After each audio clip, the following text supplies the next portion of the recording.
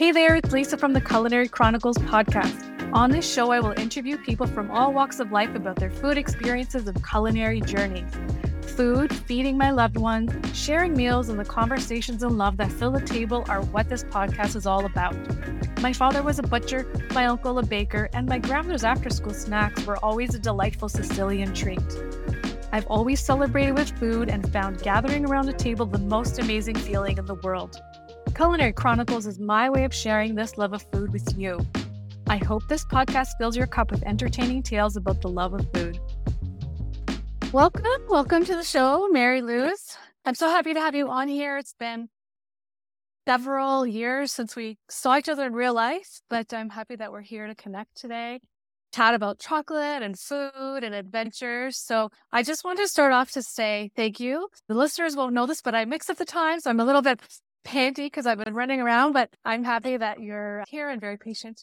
And let's get started. So maybe first off, tell me a little bit about yourself, what you do, your passions, your work. You've got a lot going on, and I'd love for everyone to know a little bit more about you. Sure. Well, hi, everyone. I'm Mari Luz Mejia. I'm Colombian-born, Canadian-raised. I am a food and travel journalist. I work by day as a content marketer on the Sobeys National Marketing Team.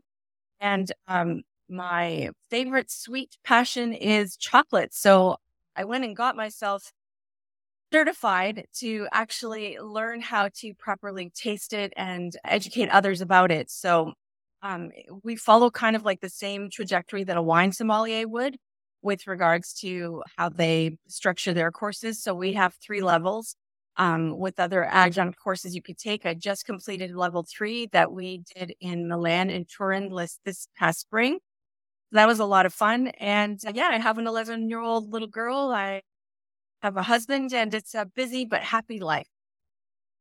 Amazing. So tell me a little bit about like this certification. What kind of classes are there? Are you tasting chocolate? Are you researching? What's a day in like the classroom like? Is it in a classroom? Sure. Well, levels 1 and 2 I did here in Toronto because Martin Christie came from the UK. And so what that was about was level 1 is a good, just sort of like level set introductory. What is this bean to bar thing? What does fine chocolate mean? What's the difference between commercial cacao, the couverture that a lot of chocolatiers use in bulk? So they get these big blocks of tempered chocolate, melt them down and make them into bars with inclusions. They flavor it or they turn it into truffles, which we know as bonbons in the industry. What's the difference between that and what, say, a bean to bar maker does, which is a very, very complete job? They literally source beans and start from the bean. So they do all the work of roasting the bean, meeting the farmer, first of all, very often helping or instructing the farmer on how to ferment, dry the beans so that by the time they get to wherever they're going, say here in Canada, the beans have already developed some sort of flavor profile. So we learned about why that's important. And it's like making wine or cheese or coffee. It's, that fermentation process is a really big key part of the flavor development. And when you're dealing directly with the farmer, you can pay them an above average, above fair trade price. So they're not getting a commodity price. And then you're getting a much better, pristine, cleaner product that isn't moldy, which is the big dirty secret in chocolate. That it's moldy, that children pick the stuff as slave laborers in West Africa. It's still to 2022. And if you don't believe me, you can just Google that and see about 100 articles written about that. Documentaries, if you like, they're on Netflix. This is a thing. So so we talk about what the difference is between candy bars and fine chocolate bars, and they're a world apart. So from a bean to bar perspective, how can me as a consumer here in Toronto support that type of business or lean towards that type of product when I'm at the grocery store? Is that just found in fine food stores, or is that kind of That's like a the good green question. and blacks? Or I would love to support that kind of thing, but I love green and blacks and like some of the individual chocolate makers. Sure. I have a package here somewhere. I should show you. But yeah, how does one know? So that's an excellent question because commercial guys have copped on to the language that they use in the bean to bar language. So they've co-opted it. They've made it their own, even though they're not doing that. They say they're doing that, but they're not doing that. Let me be very, very, very clear.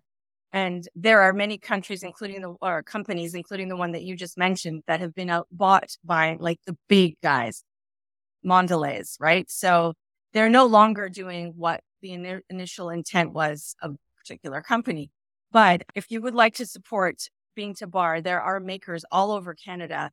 In Toronto, we have Soma, we have Choco Soul, we have Soul Chocolate Roasters, we have Chacha Lee, we have Hummingbird out in Almont, Ontario. And then there are people that are also using Bean to Bar couverture to make bonbons and truffles, like Dawn Chocolate out in Aurelia and Melis here in Toronto. And there are others. So I know Farm Boy carries Hummingbird. Whole Foods carries Cyrene, which is an excellent bean to bar company from BC, as well as Cantu and Hummingbird. And Cantu is in Montreal. They do beautiful, award-winning, gorgeous bean to bar from using Peruvian cacao. So you can definitely support them by looking for something. You'll know, because very often it says bean to bar. It'll tell you about the farmer. It'll tell you what estate it came from. It'll tell you a story about that relationship. You're never going to find that on a little packet of candy bars. And they're called candy bars because the number one ingredient is sugar. So they don't even by law have enough cacao to be called a chocolate bar. That would go against legal conventions and all sorts of regulatory affairs. They just aren't allowed to say that. So you get to choose with your wallet, just as you would a good cup of coffee. Yes, you can get your, mass-produced $1.50 cup, or you can go to a really amazing roaster, and we have tons of them all over Canada, and buy a beautiful cup that's been pour over, and you get to learn, oh, this is honeyed, or this is fermented like this, or this, bean tastes like citrus, honey, and, red fruit. It's the same with cacao. I love that. And I love Soma. They're here in the Distillery District in Toronto. And they're excellent. They're one of the best internationally.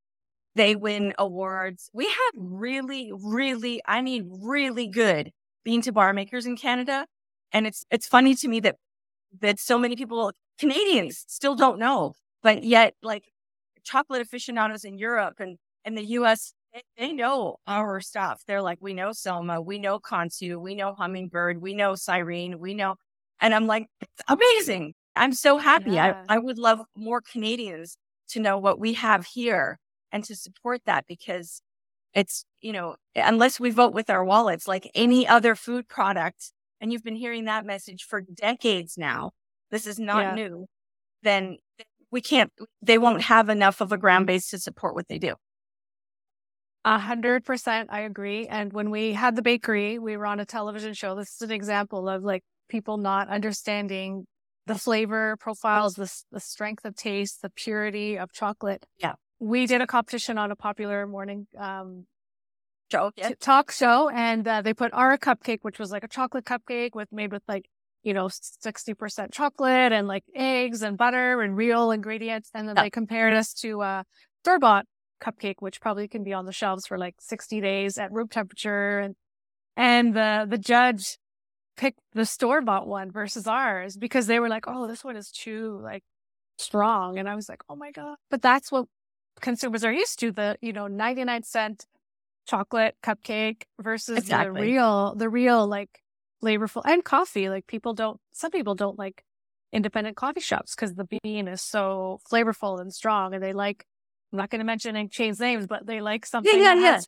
cream and sugar, and you don't taste coffee. So it's not well, even comparable. That's an excellent point, Lisa, because what the candy bar makers get you to do is to crunch, munch, and get it down your gullet ASAP.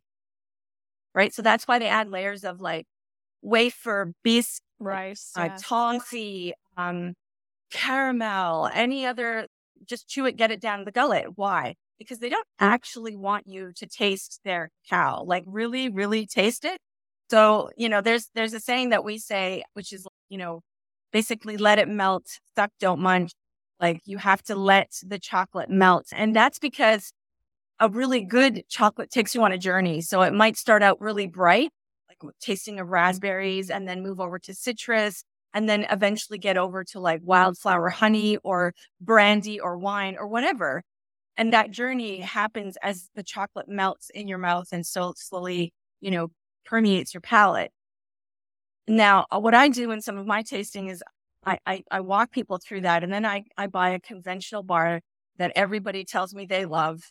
Again, not going to mention any names, but then when they try that, they're like, why does this just taste like icing sugar? And I'm like, ta-da, because you didn't crunch, munch, and get it down the gullet. You actually took the time to taste what that is. And the only way that they can cover up the flavor of over roasted cacao that's moldy, that's had a ton of like little bugs walking all over it, that hasn't been fermented properly, that maybe is infested with cacao moss, is to over roast it so that you and I, the consumers, don't get sick. And then you're able to, not taste that by covering it with sugar and other flavors like the biscuit and the caramel and the toffee and the whatever else, right? So they're literally, it's $2 chuck kind of type thing, or a really great bottle of wine that you picked up at a winery in Tuscany and you know who that winemaker is. It's like that much of a difference. Yeah. Yeah. So how do we go about promoting bean to bar chocolate in terms of like going to the store? I mean, I don't buy the Cadbury type candy bars, like you say. And I love the bars of chocolate, and I look at the ingredients and if it's like sugar number 1, but does it just say bean to bar? Is there like a certification? Or I know some are like Rainforest Alliance. Is there a certain thing that helps consumers find? Very often, you'll see very, very many of bean to bar makers enter the International Chocolate Awards or the Academy of Chocolate Awards. You'll see those awards on there. Some in the US, they enter the Good Food Awards. You'll start seeing those. Very often it says bean to bar, or it says fine chocolate or craft chocolate. But again, got to be careful with those terms because the big guys have seen this and they're like, well, we want that market. We want those. We want to tweak our marketing to be the same, so people are confused. And there was an article that was just released about, they're calling it like the second wave of chocolate and stuff, and I'm like, they're making it sound like, oh, we've just invented this thing. I'm like, no, this is what bean to bars makers have been doing for decades. Like our very own Soma here started back in 2003, if I have my dates correctly. And, it really started in the US in the early 2000s when, people there were like, okay, now let's do something a little better. Let's let the cacao express itself. So and you can ask. You can also ask, but there are bean to bar makers. You just have to Google them. They're all over the world. Almost every major city in the world has a bean to bar maker. So if you go to Iceland, you'll find Omnom in Reykjavik, and they do amazing, beautiful, delicious, award-winning bean to bar in what used to be a gas station. And they like completely converted it, cleaned it up, made it this really cool lab where these two guys decided, let's try doing this. And they started making chocolate for their friends, and their friends were like, okay, wait, this is really good. And there's fun stories like that everywhere. Like there's Plum Street in the UK, they're bakers. So they kind of like saw the symbiosis of like baking and slow ferments and this cacao world. So one of their yummiest bars is their sourdough. So there's a bar with crumbs of sourdough and sea salt, and the other one has little tiny bits of flecks of Eckel cakes. It's delicious. Oh, that sounds amazing. Are they the ones in Borough Market? I don't know if they're in Borough Market, but I have their bars over here. Because I've been there, yeah. I think they're in like north in Yorkshire. Oh, north. Okay. I think. I don't remember exactly where they're from, but I mean, we've got great cacao makers in like bean to bar makers in Hawaii, India, Colombia, Peru, Ecuador, Canada, the US, all over the US, everywhere in Europe. Really fun. So we're going to travel as a chocolate tourist. I love that. So we're going to add in the show notes some of these places that you're saying so people can buy them and like links to find them. Okay, cool. And so we'll put that out for our listeners. And So tell me, what does a chocolate tasting like encompass? Like, is it an hour? Is it a 15-minute thing? Like, if you were to host one, which I think we should host one at our studio, Would which love that. we've talked about that. It's just been a Yes. busy period around here. Maybe we'll do that around Valentine's Day. What would someone who's attending the chocolate tasting class expect to experience? So I would start by asking you, what would your clientele like? So some folks like a half hour, but I find most people ask so many questions that we end up going at least an hour or beyond. So it depends on how interactive your group wants to be. I find that the general public, if they've bought tickets, they want to know. So I get asked questions about fermentation, drying, what is that? Conching, refining, winnowing. They want to know. And we start by going from the darkest to the lightest. So the least amount of sugar to the most. And I like to curate using Canadian bean to bar.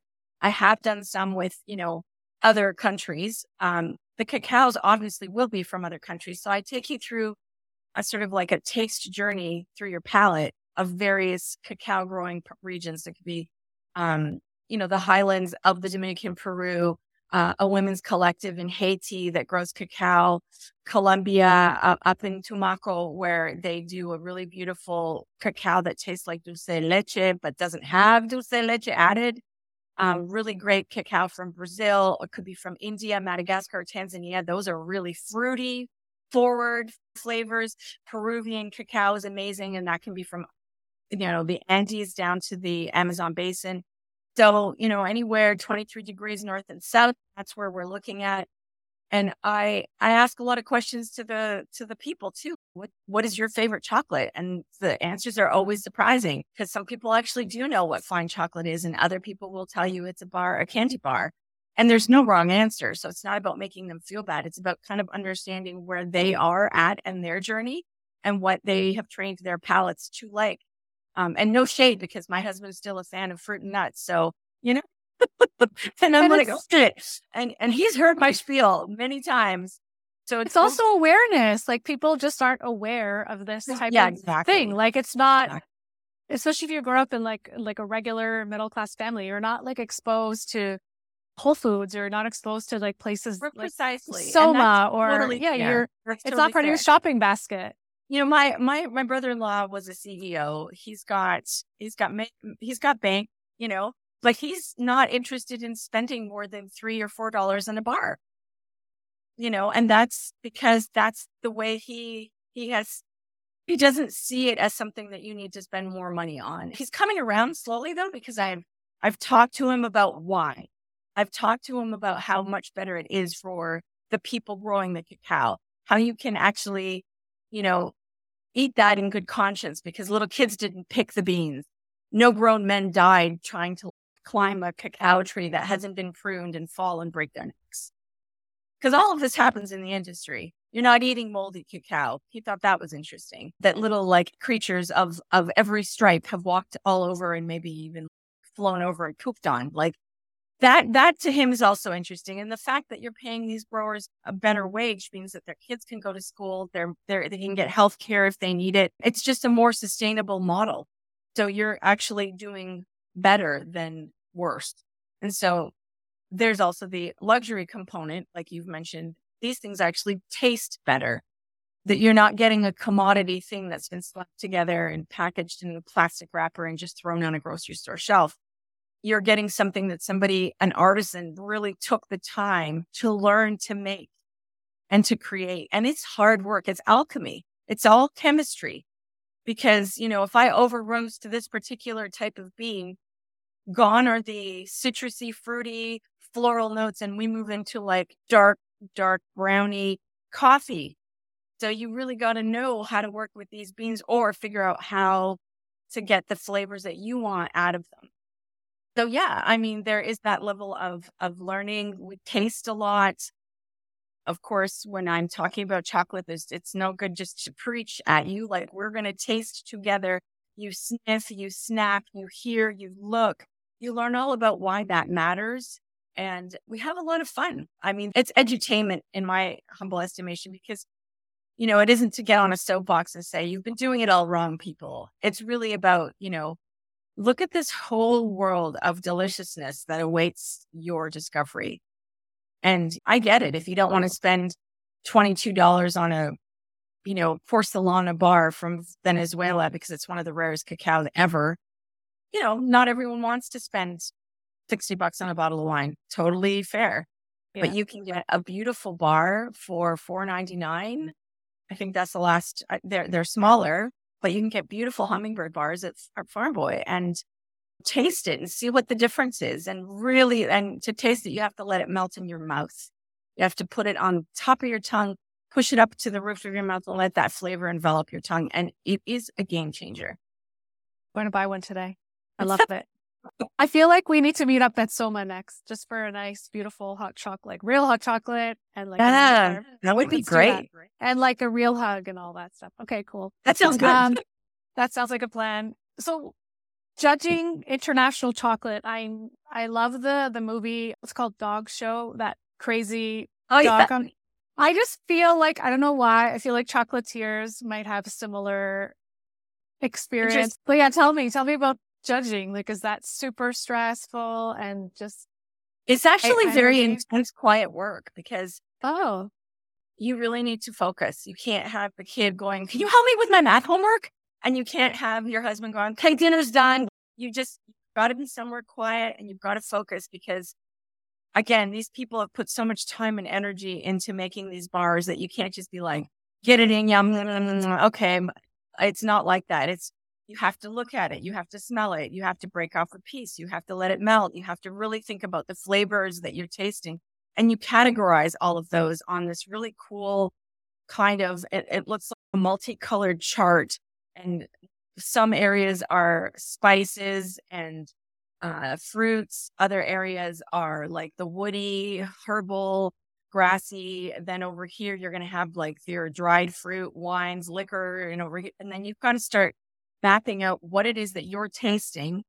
And then on top of that, you've got to go lower and talk about any flaws or any pluses so that the chocolate maker, when they get the feedback, because we do give them feedback, they can see, oh, okay, 9 out of 10 judges said this bar was too sweet, even though it's a 70% cacao dark chocolate bar. Okay, so maybe I'm using the wrong sugar, or maybe I'm not. So it's all about learning, and it's a lot more glamorous sounding than it is, like most things, because it's really about hunkering down. I have usually like soupy polenta without any butter, salt, or cream, or just plain crackers and a lot of water, because you got to clear your palate between each bar so that I'm not tasting that bar back there that had those caramel notes. This one here has much more rum agricole and dark chocolate flavors. So I've got to focus on what this one is telling me. And so you've got to do that methodically, one by one by one by one. And right now I have about 125 samples to get through. And I started yesterday with maybe 12. It takes a while. It takes hours to do that and to do it well. Yeah. So is it just water? Because wouldn't that still be polenta? Like I had said, like there's because the soupy polenta without cream, sugar, or cream, butter, milk, cheese, it just cleanses the palate better than anything else. And because it's a neutral taste, it isn't sweet and it's a little bit more on the savory side. That helps the most. Right. And then how did you get into chocolate tasting and chocolate? Like, did you have with the sommelier, you have the nose? Did you always have like a taste? I've always loved chocolate. And then the more I started learning about it, the more I thought, wow, this world is really interesting and is where coffee and wine was maybe like 10, 15 years ago. So when I worked as a TV producer, I interviewed and directed the episode on Marisol Presilla, who is a James Beard award-winning chef. In fact, her book is right up there. La Gran Cocina Latina. She's a Latin American food expert. She's a PhD in medieval Spanish history. And she's a cacao and chili pepper expert. And she said, you would be really good at organizing the Canadian leg of the International Chocolate Awards. So she put me in touch with her partner, Martin Christie. And there's a third partner, Monica Machini, who taught us in Italy. And I started organizing them. So it's been like 7 years now organizing the Canadian leg of the International Chocolate Awards. And that's how I kind of got into it, because I'd hear Martin talking about like these chocolate courses that they offer, chocolate tasting certification. And I kept hearing about this, and finally was, what is that? What do you guys do? Oh, well, we train the palate. We teach about cacao. We teach about what direct trade is and what fine chocolate is, how it's made, why it matters. And I was like, I like all of that. So I started. Sign me up. Yes, I started like taking the courses. I also took the chocolate theory course at George Brown, which was basically an in-depth iteration of levels 1 and part of level 2. So that was a good refresher for me. And then, this past year was 3, where you have to blind taste. First, you start by blind identifying 4 chocolates just by smell, and you're blindfolded. And then you have to do the same 4 tasting. And then there's 3 chocolates that they'll give you. You have to determine which have regular sugar and which has coconut blossom by taste. We had a huge branding exercise, and luckily I know a thing about that, having worked in marketing for the last 6 years. So I like to say that we killed that part of the program. We really did a fun, good job on that. And then we had a 2.5-hour written exam. Oof. And So we are you like chocolate factories in Milan and Turin, which was amazing. I got to meet Pierre Rivera in Milan, who is the founder of Arantum, and Guido Castagna of his own chocolates out in Turin. And they both are super award winning, but Guido is like the king of the hazelnut, because he's right there in Turin by Piedmont. So he does these gianduiotti type things that are like perfectly wrapped little foil hazelnut chocolate, melt in your mouth, velvety creations that have no weird hydrogenated oils and all sorts of other garbage. Like, they're just really good Venezuelan Chuao cacao and the PDI Piedmont. Wow, like hazelnuts. It was like, and he's such a superstar in the chocolate world. I was like, it's Guido. Do you have any samples? We need to try these. I want to try these. Where can you get those, or only in Italy? No, you can have them shipped to you. And he starts shipping again come September. He doesn't ship in the summer because the product is so delicate. But yeah, you can order them in. And he has something called 55 plus. So it is the ultimate Choco hazelnut spread. I'm not going to name any names. You know what I'm talking about. But his is real. It is. Oh my God. There's no soy lecithin. There's no hydrogenated fat. There's no craptastic oil. No, there's no freaky oils. There's real hazelnuts. And I don't just mean 3 in a jar. Like, it's a lot of hazelnut. This is like the most indulgent, sensual chocolate hazelnut spread you'll ever have in your life. Oh my gosh. Get some. Okay. I'm done. I'm going to just go eat chocolate for lunch now. I'm going to head to the grocery store and get some chocolate.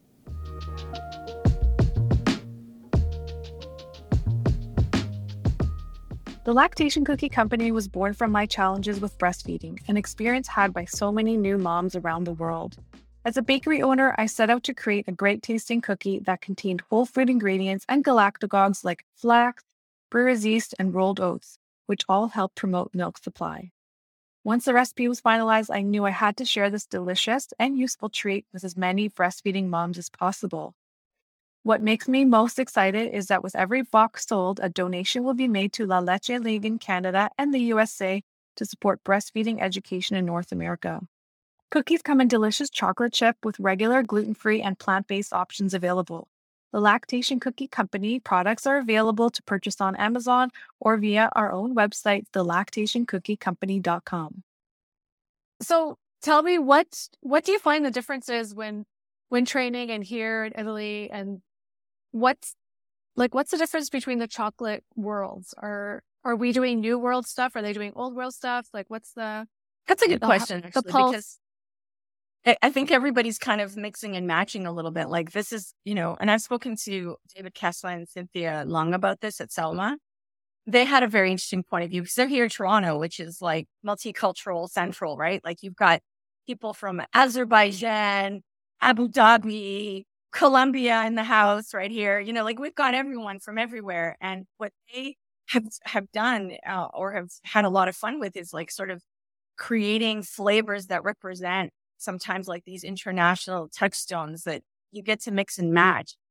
What I saw Guido doing was, he took that very traditional recipe that was initially created in 1856 by Paul Caffarel, and he's updated it, but he hasn't gone hog wild. Like, he's not throwing in condensed milk and I don't know, some other interesting odd ingredient in there. Like, he's just refined it and played around. He's tinkered with the recipe in his estimation so that it's like the best representation of that traditional thing. So he's trained as a pastry chef. Like, that was his thing. So he's very, very like almost chemistry based. It has to be exact. So he's all about like, how big is that microparticle? What? Yeah. Like, he's like, this, it's going to affect your mouthfeel. So let's get that wow. right. And then he's quality obsessed. So he's like, okay, he'll look through a pile of hazelnuts and he'll just pick out the ones that, no, they don't quite look right to him. Yeah. And he does the same with the cacao. Like, I mean, this guy's on top of it. So I find that sometimes I'm more interested, at least when I was in Milan, in kind of playing with the traditional recipes. Mejia has a beautiful white chocolate, and I was never interested in white chocolate because to me it was just this overloaded sugary blend. But happy to say that I've turned myself around because I've tasted really great white chocolates that actually have a lot of flavor and it isn't just sugar. Again, they have to be bean to bar. They have to be made with excellent cacao butter that's clean and good quality, not rancid, not the stuff that the commercial industry uses. She makes one called Bianco Mangiare, which is based on like the Italian version of the blancmange dessert. And so she uses these Italian almonds and Amalfi lemons. And so you get this beautiful kind of creamy flake. And my husband grew up in South Africa, so he loves white chocolate. He's like, oh my God. He goes, why don't you buy 5 bars of this? He loved it. And even my sister, who's never been interested in white chocolate, I gave her a piece of that Arantum Bianco Mangiare. She was like, yeah, I'm in the no white chocolate camp, but I'm curious to try that. Well, have you ever tried a Selma fruit bar? They're made with white chocolate, like they're raspberry. No. Amazing, because your mouth literally goes, it puckers with that. Like, they use real raspberries, I think, from a farm in Niagara. They have one that's mango lassi that's gorgeous, and one that's mango chili that's got that pop of chili. Oh, I love that. But again, Okay, they're using really excellent white, like their white chocolate is good cacao butter. And you have to start with really good raw ingredients because you've got nowhere to hide.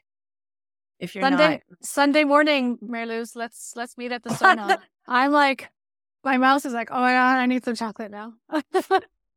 I love it. And I'm never going to record a podcast before lunch again because this is like a food podcast before lunch. I know. You're like, okay, I'm just going to gorge on sugar now. Yes. I love it. So growing up as a Colombiana, is that fair to say? Did you grow up in Toronto? Tell us, like, was food like a big thing in your life? Obviously, like being Latina. I grew up, we started in Hamilton, Surrey, actually Cambridge is where we first landed when we got here, 1973, and quickly moved to Hamilton. So I grew up in the mountain, working class Hamilton, St. Thomas More High School represent. And then we moved over to Oakville because my mom wanted to be close to work. She worked at Ford. She was one of the first women on the line making cars, making minivans. She's so smart because I remember when I was 12, she took me on a family tour of the plant and everything was like that industrial gray blue with those fluorescent lights. Everybody looked like they were anemic. And I'm looking around going, oh man, this is where you spend all day, every day. Mom's like, yeah, 12, 14 hours a day. And then she had the glue guns because her job was to put the windshields on the car. And she's like, come on, press it. And so here's me at 12 pressing this button, trying to get, and this little dribble of glue comes out. She takes it and it's 6 feet. She goes, so 12 hours a day doing this and then hoisting windshields up on all of these cars on the line. She goes, do you think you'd like that job? I'm like, no. She goes, okay, so stay in school. She didn't need to say, oh my God, else. What a life lesson. Yeah, I was like, okay, that's it. That's done. Like, I didn't even ever want to work there during my summers. I was just so put off. And it's a good job. Like, she was an immigrant. She didn't have a lot of, you know, translatable skills. So it paid her well. And I'm infinitely grateful that they hired her because she still has like a good little pension and everything. She's taken Yeah. care of. But woo, she sacrificed a lot. So yeah, my dad did a lot of the cooking, and that was probably new to him because he was a Latin American man, you know, didn't grow up in the kitchen because very few of them do. And So stereotypically, it was probably like, oh gosh, like her husband's cooking. Oh, you know. yeah, it was funny. They had to sort of divide and conquer. And poor guy, he made me like fried potato chips basically like every day for a month when I was in like grade 2. And one day I just turned to my teacher. I'm like, oh, I don't really feel well. And I proceeded to empty the contents of my stomach all over the classroom. She sends me to the nurse's office. The nurse sends me home. I walk through the door of our apartment in Hamilton, and Dad's frying up the next batch. But and I was like, oh, Dad, I can't eat that anymore. The nurse said that I have to eat a more nutritious, rounded diet. I'm bad. And my dad he was like, what's going on here? And my mom was like, how do you think it's a grand idea to give a little girl fried potatoes every day for lunch for a month? I mean, I look back on it now and it's funny because my poor dad didn't know. Like, he thought he was doing me a solid. Here's the thing you like, and for you.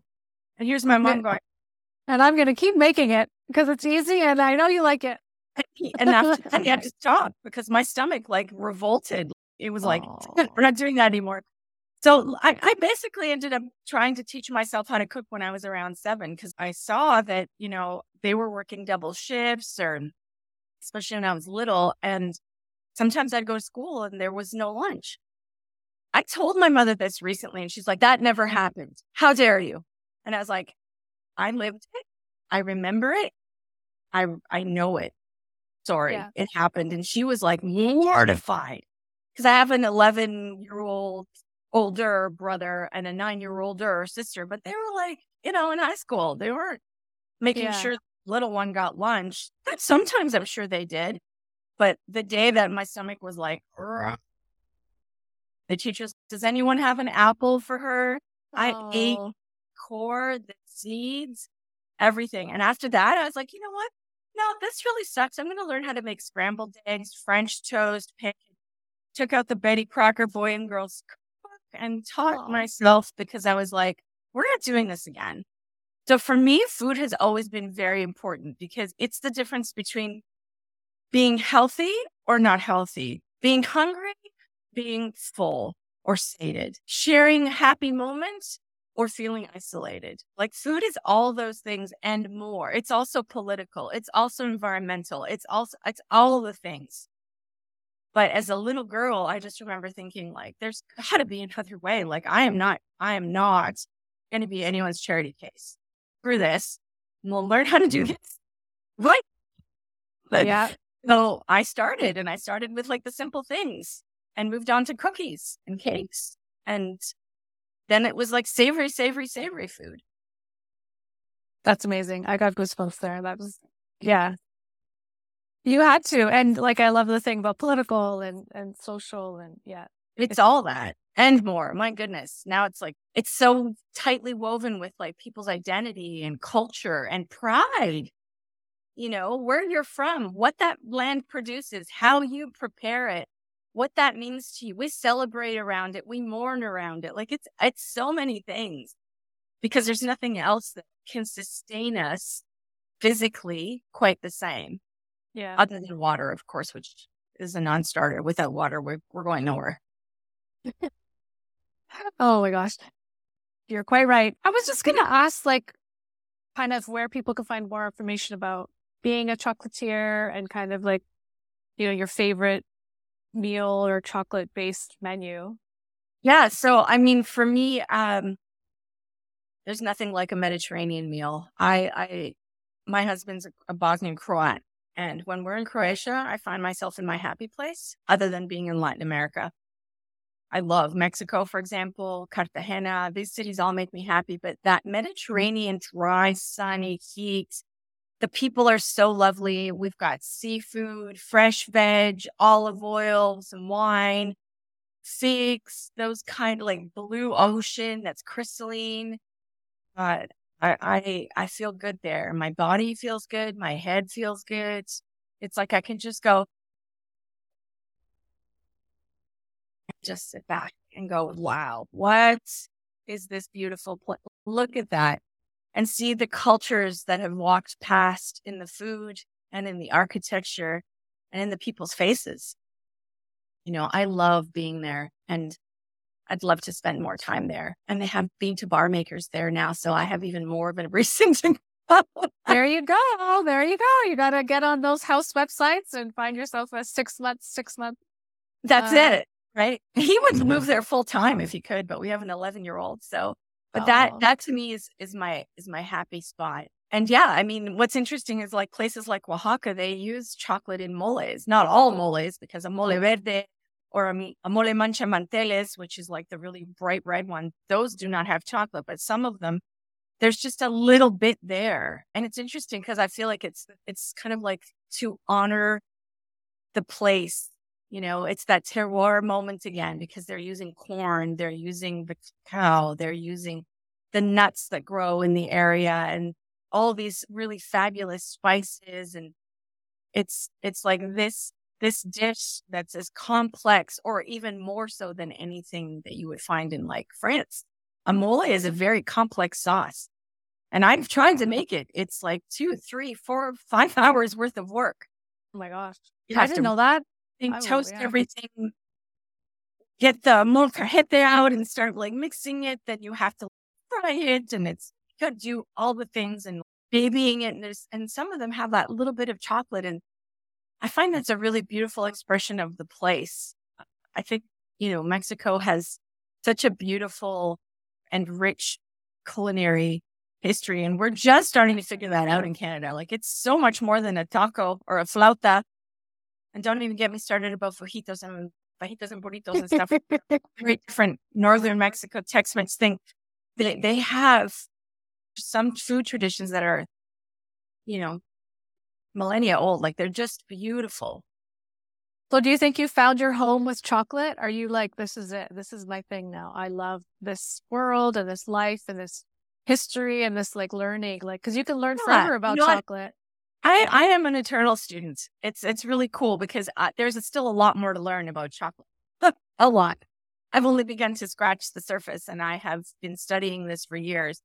But there are people who dive deep into like the hybridization of cacao and the genome project of it. And it's a big thing because so much of the cacao has had to be hybridized and genetically put together so that it survives after so many, interesting infestations like witch's broom and all sorts of things that kill cacao. So there's a lot to learn, but yeah, cacao is a friendly community. And the thing is, I like to write about it too. So I just wrote an article about the trip to Italy for Nouveau magazine. And it's a way to share that passion. And then I do tastings. I've done private ones. I've done corporate ones for like CEOs and bigwigs and lawyers. And it's just a fun way to share a passion and to say, like, there is more to this than just putting a yummy piece of a treat in your mouth. Here's what it is. And here's food for thought for you to take away with you. Love that. And it's funny because, we just had Halloween. I give out chips. I refuse to give out bad chips. I'm like, no. Of course you do. Rolls his eyes at me. I'm like, the kids are getting some chips. Okay? They're getting chips. My neighbor gave out quarters. So, I'm with you there. Okay. Well, my daughter got a seaweed pack. There you go. Okay. Only one that I know that's like awesome. She loves them. It's the healthiest eater ever. We got back from Italy the day before, and we could not find candy or pumpkin in like 4 or 5 grocery stores in our neighborhood. So we had some little snacks from like lunchbox snacks. So we gave out those, and kids like those too. Looking yummy and snacky. Yeah. Yeah. I also did we do a chocolate, we did and still do a chocolate class at the school. And I used to teach it many years back, but it was very rudimentary. But I found it fascinating because I did a lot of research, and I remember some of the factoids that I would say in class. And one was that it was used as a currency, and it was like 5 beans for a slave, 10 for a prostitute. Like it was worth more than gold.